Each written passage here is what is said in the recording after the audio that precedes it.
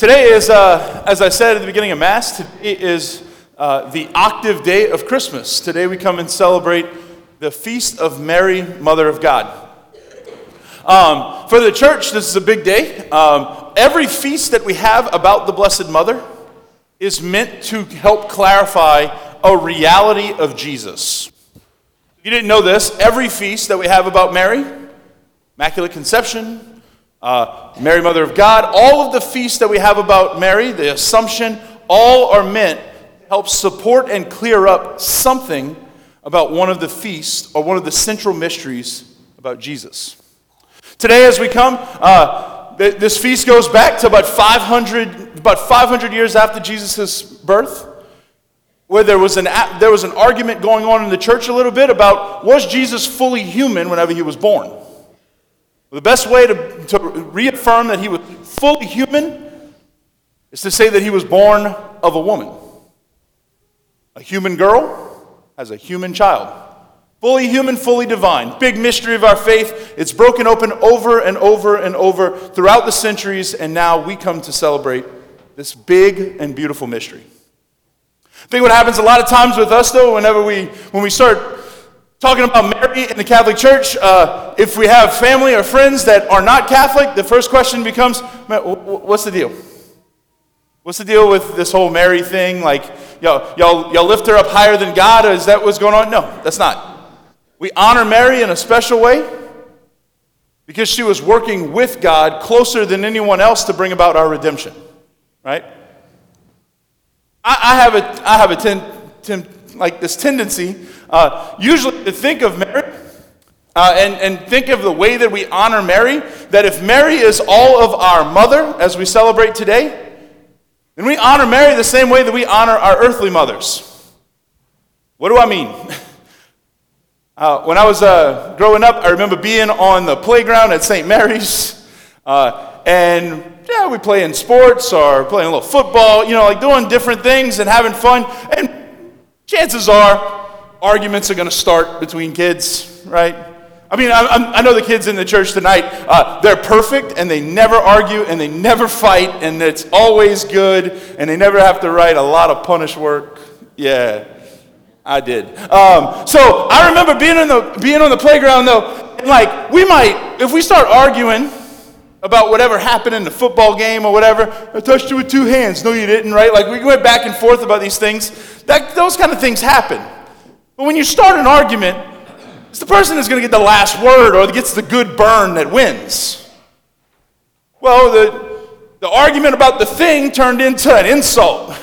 4 eyes, brace face. I remember using that phrase, brace face. And one of my cousins looked back at me and she was like, at least I got something to fix my teeth. And I'm like, I lost. Game over. Right? So I remember these arguments that would happen on the thing. Now, there was a whole nother level that you would enter in an argument if you said 2 words. Your mama. Your mama's so blank, right?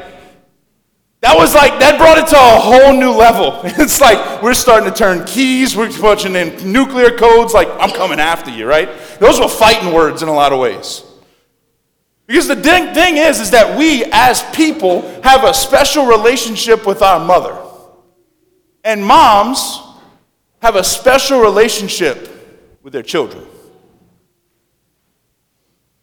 If you're a mom, you know this. You can't turn it off. Doesn't matter how old a kid gets, you'll never turn it off. The good, the exciting, high mountain type moments of life, you're right there with them, right in the middle of it. The moments that are hard, the disappointment, you're right there with them. You're right in the middle of it. Today, as we come to celebrate this feast, as we come to celebrate this octave day, this big celebration where we're honoring Mary as our mother, I think it would be very good for us to reflect on the fact that Mary, the same way that Jesus' mercy is to be with us, that Jesus' entire life is meant to reveal to us that God saves. Literally, it's what his name means.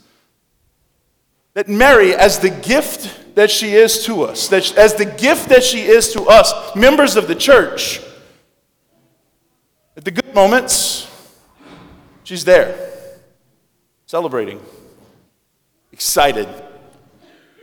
Like the mom in the stands that screams a little bit too loud. She's also there in the hard times, the struggles. Whether it be the struggle with our personal sin, something that we keep hidden, or the struggle that we have just with details and the reality of our life. The Blessed Mother's right there with us throughout all of it, and she can't turn it off. I think for us to recognize the gift that she is, Jesus reaffirms this for us. Jesus makes the point that at the moment of his greatest suffering, at the moment of his at the moment of his mission on earth coming complete, at the moment of his biggest self-gift to us, his biggest act of love, that from the cross, he looks down to us and he says, "Behold your son," to our Blessed Mother. And to all of us, he says the words, "Behold your mom." Jesus knew that during the hardest times of life, during the hardest spaces, right before he was about to give up his spirit, bow his head, and die, he knew who had been carrying him. He knew who had been with him through every inch, every moment in his life. And he knew exactly the gift that the world needed. Tonight, the Lord reaffirms that gift. Looks at each one of us, very simply tells us, "Behold your mother." May we, as a Christian people, may we, as a faith family, always remember our Blessed Mother. Always remember to pray to her, to ask for her intercession, and always trust, no matter how high the mountain or deep the valley, bright the light or dark the darkness, that she's there with us and for us.